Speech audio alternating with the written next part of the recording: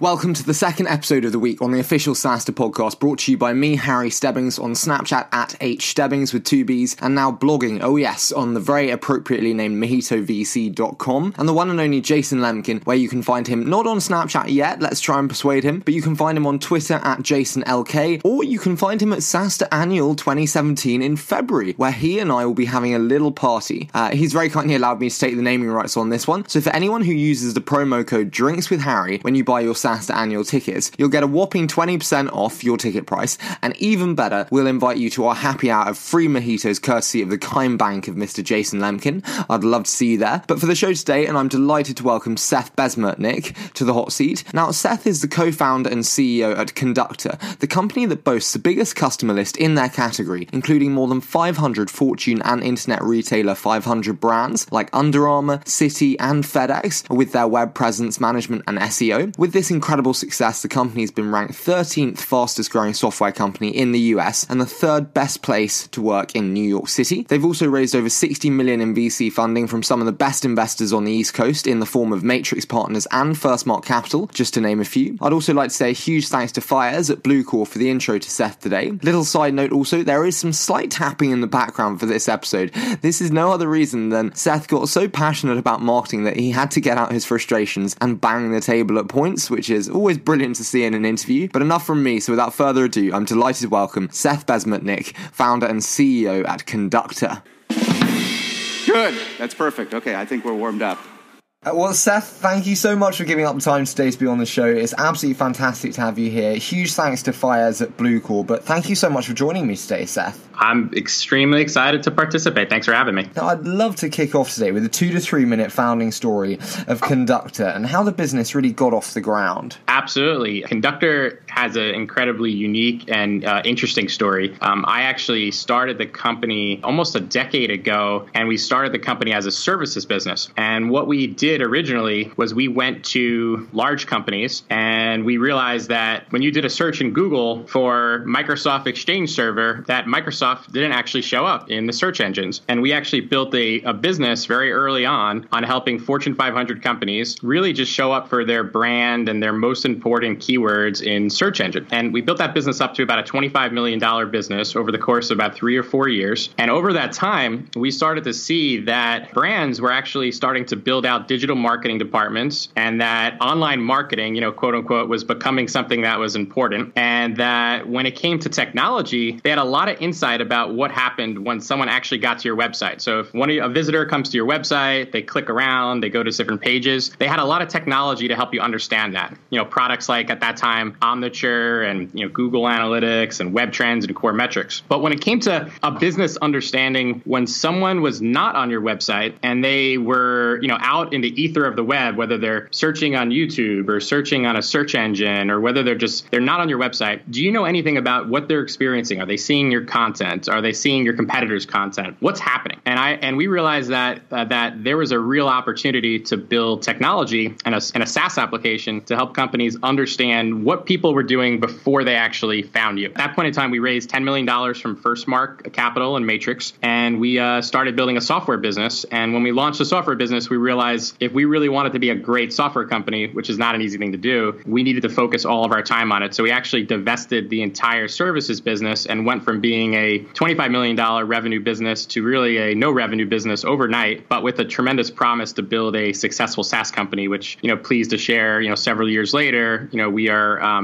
we've accomplished at least part of that vision. And going from a very successful to a no revenue, as you said there, what was the pricing structure in the early days then when making the transition from a services to a software model? Well, the services business was based on what we delivered, very standard. And then when we launched a software platform called Conductor Searchlight in June of 2010, it was priced based on how many marketing software companies price, which is based on usage and really how much are we doing for you? How much of our site are we managing? How many pages are we managing? It's not based on users like other software companies because marketing departments are pretty small. And I want to I'm really pleased you mentioned obviously there about kind of sites and kind of onboarding process for new customers, because I want to start today with an aspect that we actually don't discuss that much on SaaStr, and that's marketing for SaaS companies.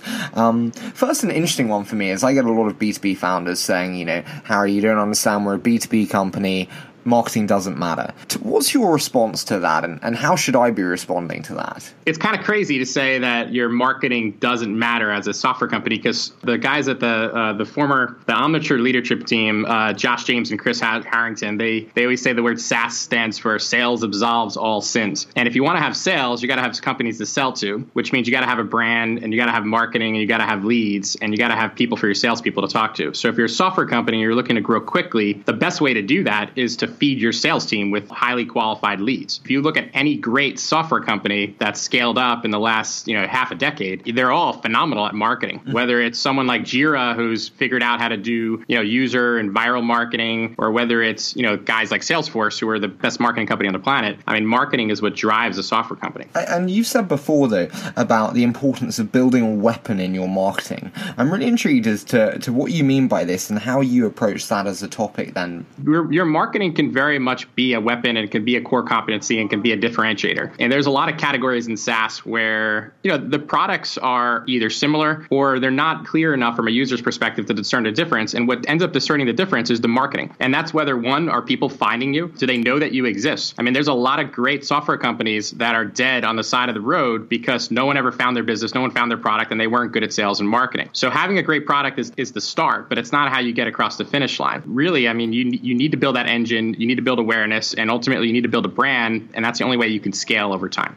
In terms of kind of budgets and budget sizes, how does your kind of marketing efforts vary if you have very differing budget sizes, from your kind of large Series A rounds to your small man and a dog firm with 10 grand in his marketing budget? How does that vary, the kind of weaponization of marketing? It varies a lot. However, the internet is very democratizing. For example, if you're a business and you focus on solving a particular problem and you want to get your business found for when someone, let's just say, goes on Google and searches for that problem, the company that shows up for that, like with the best piece of content, has nothing to do with how much money they have in their marketing department or how big their business is. It really has to do with who has the best piece of content. So as a small business, you're not going to go and overpower your competition by sponsoring Dreamforce or buying expensive display ads on LinkedIn. But there's very clever and smart ways that you can be efficient to really focus on your users and focus on the people that you want to sell to and reach them in the way you want to do that. And I think the key thing there is focus. If you're small, you have to be super focused on what types of profiles, what types of personas you're going after, what types of users, what kind of problems are you really want to focus on, and be definitively the best at something. In terms of content marketing there, you said it's all about content in terms of kind of search engine indexing. How do you approach content strategy? We see many different variations today. What are your thoughts on kind of optimizing content for today's world? Yeah, great question. The main thing as it relates to a content marketing strategy is that everything should start with who your customers are and what their problems are. So if you're running a marketing team for a software company, you should have very clear understanding of who are the personas and the profiles of the people that you want to go after. In our case, we go after VPs of digital marketing, we go after CMOs, we go after content marketers, we go after SEO managers. And what we have is we have very clear profiles of these people, and then we have their buyer journey, which is the process that they go through from, hey, I have a problem, why isn't my site getting any traffic, all the way to hey, I need really good content intelligence software. Let me look for Conductor. You have to have your profiles, and then you have to have that buyer journey mapped out with each of the different types of problems they have across of it. So CMOs, when they're early stage, are looking for things like this. Now, once you have that map, you can then use that as the guidepost for how you build content. You can say, I want to build content that's focused on this person in this type of problem at this stage of the buyer journey. Now, when you have that kind of focus, it's going to force you to build really good content. Because if you think about it, if I'm writing content for a CMO of a Fortune 500 company, it's going to be very different than building it for a entry-level content marketer at a mid-market company. But if you don't build great content, then your content won't get found or enjoyed by anyone, and you're really just wasting your time. I mean, the days of building mediocre, just get it out the door, factory-milled content are really coming to an end because everybody's building content. In terms of the marketing itself, though, and the site can be seen as another form, obviously, of marketing. And we recently had Megan Eisenberg at MongoDB on the show, and she said the largest lift you're going to see is the site. There's more people online than at events, and forms are the most important asset on your website as they get people into the funnel. Talk to me about this and how you think the site is the be-all and end-all. Do you think it is the be-all and end-all?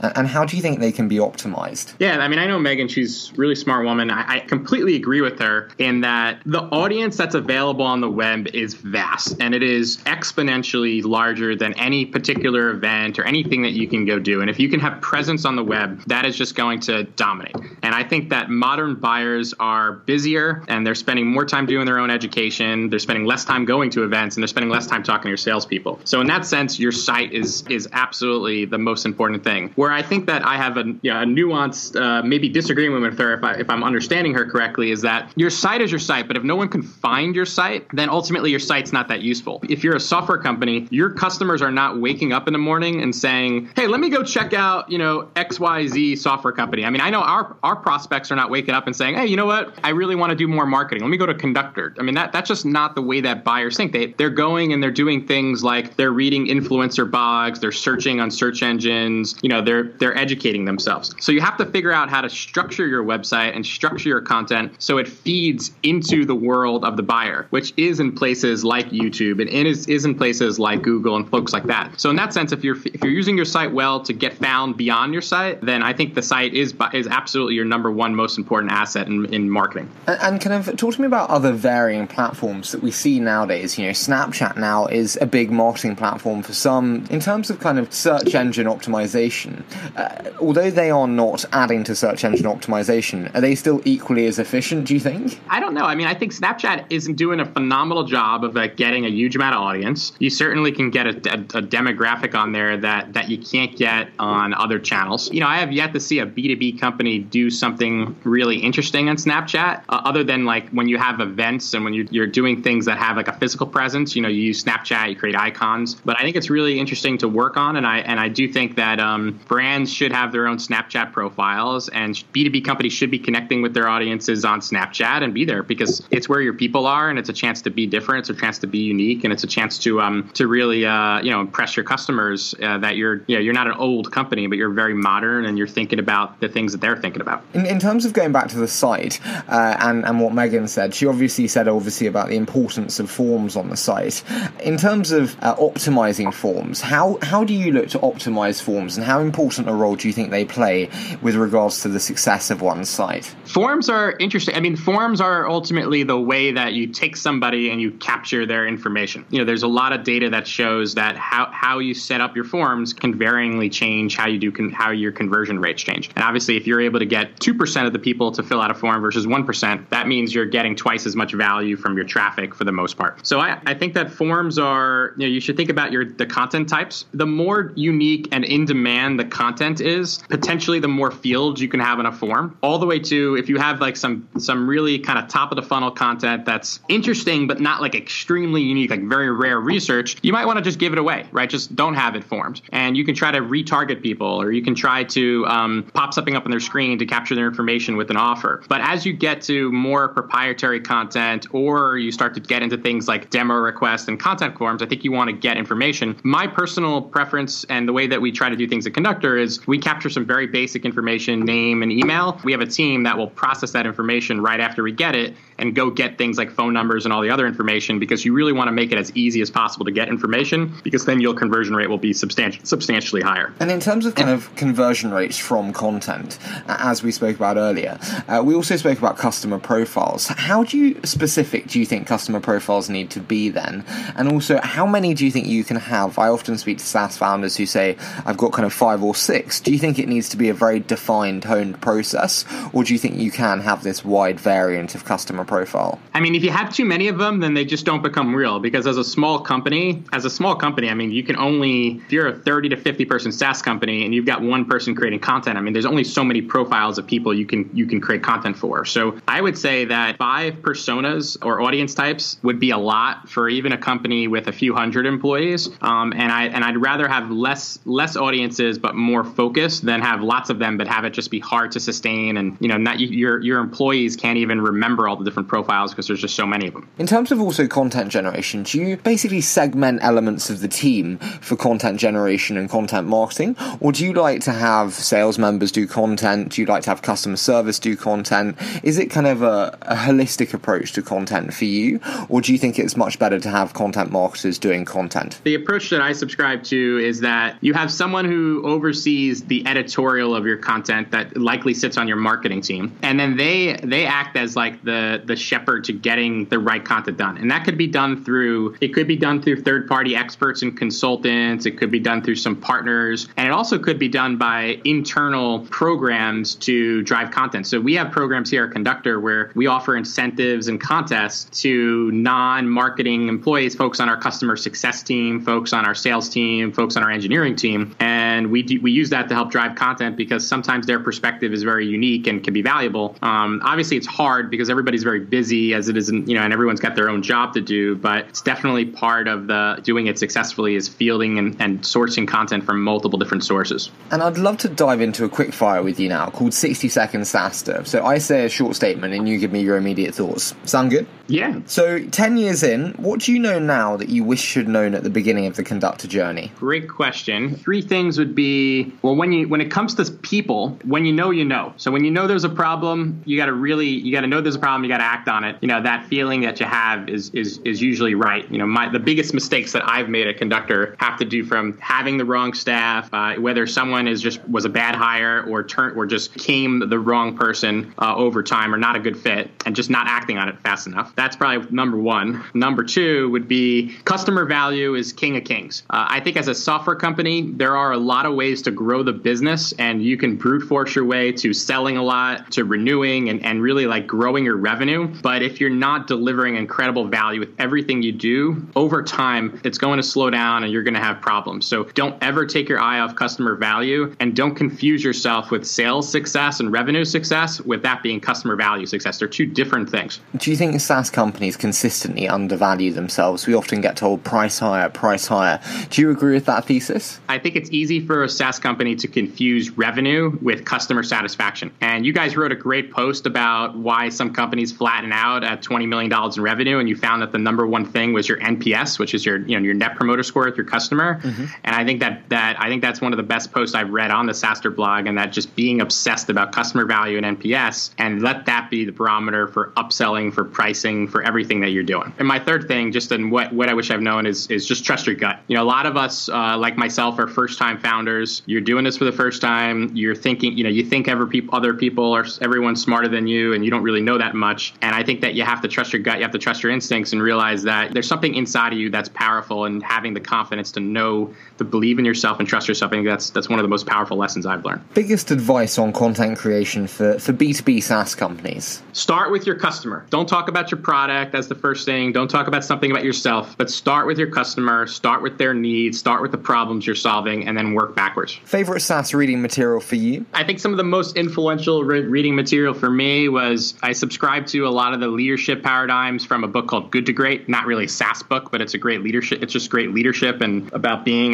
really a business first leader. There's a book called 37 Signals, wrote a book called Getting Real, which is has a lot of interesting ideas around design philosophy. I think it's particularly good when you're in the beginning stages of building a software company. And then I'd say Mark Benioff's Behind the Cloud. I mean, that's a great book. There's a lot of good ideas in there. It's pretty simplified, and there's a lot of stuff in there like, hey, like get some prospects, get some customers, go out for dinner with 20 people, like do that all the time. That is a great way to get customers. I mean, there's some really good ideas in there. Being a CEO versus being a founder. This is one of the hardest that I've really had to just grow myself. As the founder, you need to create vision and just saturate people with it. I use the metaphor or the analogy that if you're a parent, you tell your kids you love you. There's no limit to how many times you tell your kids that you love them. And I think as a founder, your people need to hear the vision just like your kids need to hear that they love you. So I think you have to have the vision, you have to have the energy, and you have to bring that to the organization. As the CEO, it's a different role than the founder, and you could play them both, obviously. But it's about having clear goals. What are you trying to accomplish in what time frame, right? Your leadership team has much higher level goals than your kind of ground level staff. Holding people accountable to it. Are you hitting the goals? What if you're not? What are you doing about it? How are you fixing it? And then the last thing as a CEO is you got to have the right, make sure that you have the right people around the room. Make the right people there. If you are not sure if you have the right people, then you likely don't have the right people, because when you have the right people, you get that feeling like I got people in the room who know what they're doing, and it's your job as a CEO to make sure that you got the right people in the room. Sorry, Seth, can I just ask quickly, there's a kind of reverberating thudding noise. I didn't know if you were hitting your hand on the table or... I am hitting my hand on the table. I was thinking, like, what the fuck is that?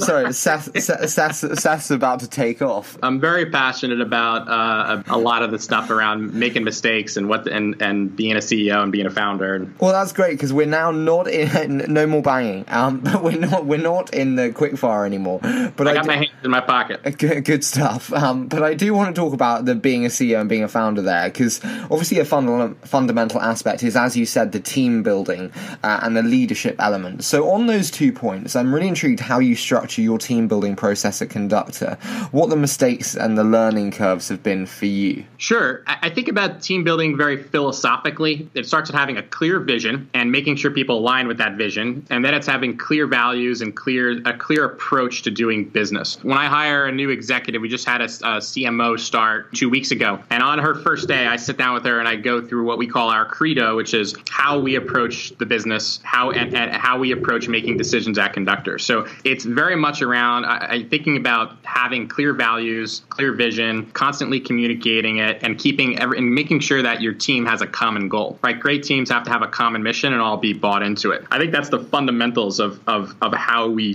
drive alignment across the entire organization, not just with our executive team. As it relates to what mistakes I've made and what have been some of the learning curves, I think certainly keeping the wrong people too long. This is a pretty classic problem, but it's something definitely where I've made mistakes where you have the wrong people in the job. It's frustrating for someone to work with someone else who's really not qualified or not the right fit for the role. Not providing enough direction. As a first-time CEO, you hire senior staff and you're impressed with their backgrounds and their resumes, and you often think that they don't need as much direction or focus or management. And I think that is a mistake. Not giving people clear goals, clear focus, clear objectives, and just expecting kind of inertia or osmosis to lead the way. So I've definitely grown in that and really taken that as no matter who I hire and how much experience they have, they need focus, they need attention, they need management, and that's just not going to happen. Well, Seth, it's been such a pleasure having you on the show today.